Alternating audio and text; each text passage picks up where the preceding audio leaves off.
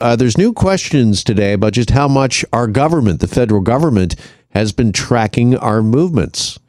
According to a new report, Canadians' movements, including trips to the liquor store and the pharmacy, closely tracked through our cell phones or smartphones without our knowledge during the pandemic. That according to a report sent to a parliamentary committee. Here is tech expert Carmi Levy, who joins us now for more on all of this. Hey there, Carmi. Good afternoon. Good to be here, Jeff. Thanks. All right. What more can you tell us about this? What do we know about the government tracking our whereabouts, our movements during the pandemic? So we know that it was the Public Health Agency of Canada that was trying to get a better sense of how we as citizens were moving around during the pandemic. You know, it makes sense. During a pandemic, you kind of want to understand, where are people going? What are those travel patterns? How often are they going to the store? At what times? How are they moving between towns and regions? And what does that look like? And, you know, the outcome of that is that it gives the government greater insight into our activities, which can then allow them to shape where they're going to focus resources to help us get through the pandemic. So from a public health perspective, if you're going to deliver the services effectively, efficiently, you need data to do that. You've got to track those activities. And of course, the best way in this day and age is through our phones. All of us carry phones, and those phones have GPS chips on them. They can be triangulated between cell phone towers if GPS isn't available. So they're a really rich form of location-based information, location-based data. The flip side of that is that no one was really talking about all of this as it was going on. We only heard about it earlier this year when the contract that the government had made to collect this data with a third-party company called Blue Dot came up for renewal. And of course, someone noticed it and said, hey, what's going on? And that, of course, started this entire debate. And so no one is questioning the government's need to use this data, gather it, and use it to shape policy and actions and activities and stuff. But it was all done under the cover of night, and the Privacy Commissioner's office had offered to say, hey, look, we'll look at your plans and your processes, and we'll make sure that everything is above board. PHAC said no. So, you know, we're doing the job, but we're not really ensuring that we're protecting the privacy of Canadians. And I think that's what's a little frightening. Going forward, the government needs to have a better framework to ensure that we're not abused in the process, that we remain anonymous, that Big Brother does not watch us. And right now, we don't have those assurances. Right. So should this be in law, that Canadians should be made aware that their government might be tracking their whereabouts, their comings and goings through their mobile phones? And we actually discussed this at length a bit yesterday regarding a separate issue, Carmi, with the former Privacy Commissioner of Ontario, Ann Cavoukian, about an opt-in, whether or not we should, A, be made aware of what is going on with our phones, and also, should we either be able to, I guess, opt in or opt out of it? We absolutely should. And certainly the current federal privacy commissioner, Daniel Therrien, is calling for that. And in his testimony to the ethics committee, he made it very clear there's a regulatory gap. The laws that we have on the books right now simply don't include those necessary protections for Canadians. They don't make all of this as obvious as it should. We don't know what's being tracked. And no one's saying that we're being spied on. No one's saying that someone's standing behind Jeff or Carmi or any of our listeners and kind of watching their lives. All of this information, this data, is what's called anonymized. Personal, private information is stripped from it. So it can't identify, for example, that you left your house, or that is your name, or that is your phone or your phone number. But there's no legislation that compels these companies to make sure that the data cannot be reverse engineered back to identify us, which we know can happen. So that the protections simply aren't enshrined in law, and they need to be. And so now we have past privacy commissioners, current privacy commissioners, who are essentially saying the potential for abuse is there. We need better laws on the books, and that's why the ethics committee got involved, and that's why these recommendations are being made, because this time no one did anything under the table or underhanded. What about next time? Right. And where is the line? I think that's the other big question here, Carmi. I mean, is the line anonymity, that as long as you remain anonymous, it's okay for government to be tracking or surveilling your whereabouts? I mean, I understand what you're saying that, some of this can lead to better policy when it comes to things like public health, particularly during a pandemic.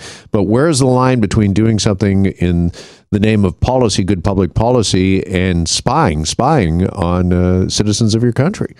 I think that's probably the most crucial question of all that we need to have answered. And it's hard to answer it right now because there is no one definition here of what constitutes private information. Because we don't have any laws in place or any relevant laws, there is no definition. So my definition might be different than yours, might be different from the ethics committees, might be different from PHAC. And so everyone's got a different sense of what quote unquote private means. And that's a problem because it means that, if somebody crosses a line, well, maybe that line isn't there for someone else. And so the rules of engagement are not clear for everyone. They're not transparent. Everything is very opaque, which makes it a very ripe environment for the kinds of abuse that we've seen globally. And Canadians should be concerned. We do need better protections. But right now, because of this lack of a definition, we simply don't have them. And they're certainly not on the horizon either. I think another question coming out of this, Carmi, is just how secure is my smartphone? If my government can, track my whereabouts without my knowledge, it just, I think, raises a bunch of questions as to just how secure is my smartphone, the data on it, the messages. How susceptible are you to things like perhaps a ransomware attack, a cyber attack, or having your privacy invaded not only by government, but anyone else? Just how secure are these smartphones? Oh, you're not going to like the answer to that one, Jeff, because the sad reality is your smartphone is loaded with all sorts of sensors that are constantly gathering information on the world around it. It's loaded with radios that then share that information with wireless networks everywhere. It connects to your terrestrial network, so the company that you've contracted with, that you bought the phone from, but it also connects to all of the apps that you've installed, those developers, those companies. So it's the technological equivalent of a sieve. And as soon as you turn it on, an incredibly detailed dossier of who you are, what your interests are, where you travel, what you do, who you connect with, can be gathered by someone or someone's, as long as they're sufficiently motivated. So, sad reality is if we want to have absolute privacy and we don't want this leakage to occur, we've got to get rid of our phones. But it's 2022. That's not going to happen. We have to achieve balance so that we have the utility of this technology, but that we know that when our data is shared, it's shared in an above board, fair manner, and that we are protected from the worst kinds of offenses, the worst kinds of risks that are out there. And right now, that's just not the case. Okay, is it fair to say then our smartphones, Carmi, it's a great way to stay in touch with friends and with colleagues. You need it for business. You need it pretty much for anything and everything, paying your bills, that sort of thing in everyday life. But it's as much a tracking device as it is a communications device. Is that fair to say? It's absolutely fair to say, because every technology, there are sort of two ways of looking at it. There's the bright side, which you've just described, and then there's also the dark side. And if I can use my smartphone to reach out to someone else, then it goes to figure that communication channel, that technology can be used in the other direction as well, and someone can track me. And all you need to do is watch, a police or law enforcement procedural on television or watch a movie to see how that's done. It's ridiculously easy to track a phone's location these days, and because we are so enamored of the convenience. I love using my phone for navigation, for example. So when I'm in the car, I've got it plugged into CarPlay, and I can see the traffic, and it tells me everything I need to know. But that information in the hands of someone else, they know exactly where I am and what they do. Put that together. Take a look at your Google timeline. It's a pretty shocking map of your life. And so I think we have to decide, and we have to become a little bit more digitally literate about the technologies that we use, particularly smartphones, and what those risks are. And we have to start looking at the settings. Do I want this location-aware app to be tracking my location? If I'm not using it, maybe I should get rid of it. Maybe I should turn those features off. Maybe I don't need them. We have to start asking ourselves those questions rather than just assuming that we're safe, because unfortunately we're not, and sticking our heads in the sand isn't going to help. Yeah, can I tell you one of the times that my smartphone really freaked me out was a little while back. I know a lot of people get a little freaked out when they've visited a business and then all of a sudden those ads start popping up everywhere they go.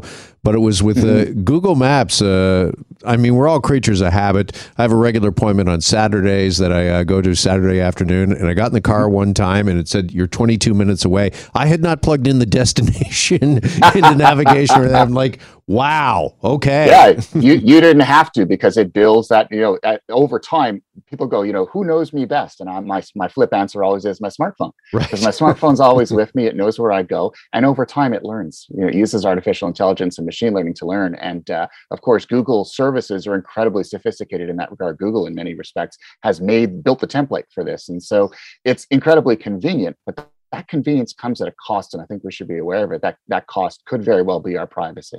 You bet. Carmi, appreciate the discussion as always. Have a great weekend. Thanks so much, Jeff. You as well. Thank you. Tech expert Carmi Levy, and we're back after this. Stay with us. Hi, it's Shauna, and I might be a bad parent because my kids think French fries are vegetables. Hey, it's Ryan, and I might be a bad parent because I went out for wings when my wife was in the hospital after giving birth. Johnny here. I might be a bad parent because in my house, the tooth fairy gives pocket change. But we're not alone. Len emailed us and said his 6-year-old daughter's Tarzan moment going from love seat to lazy boy by curtains made him more proud than any dance recital. And Andy left his 2-year-old at the rink. All right, guys, I'm sure we're not alone. Like Andy's kid. For stories and confessions like this, make sure you check out our podcast. It's called Bad Parents, and it's available wherever you get your podcasts. I left a glove at the rink.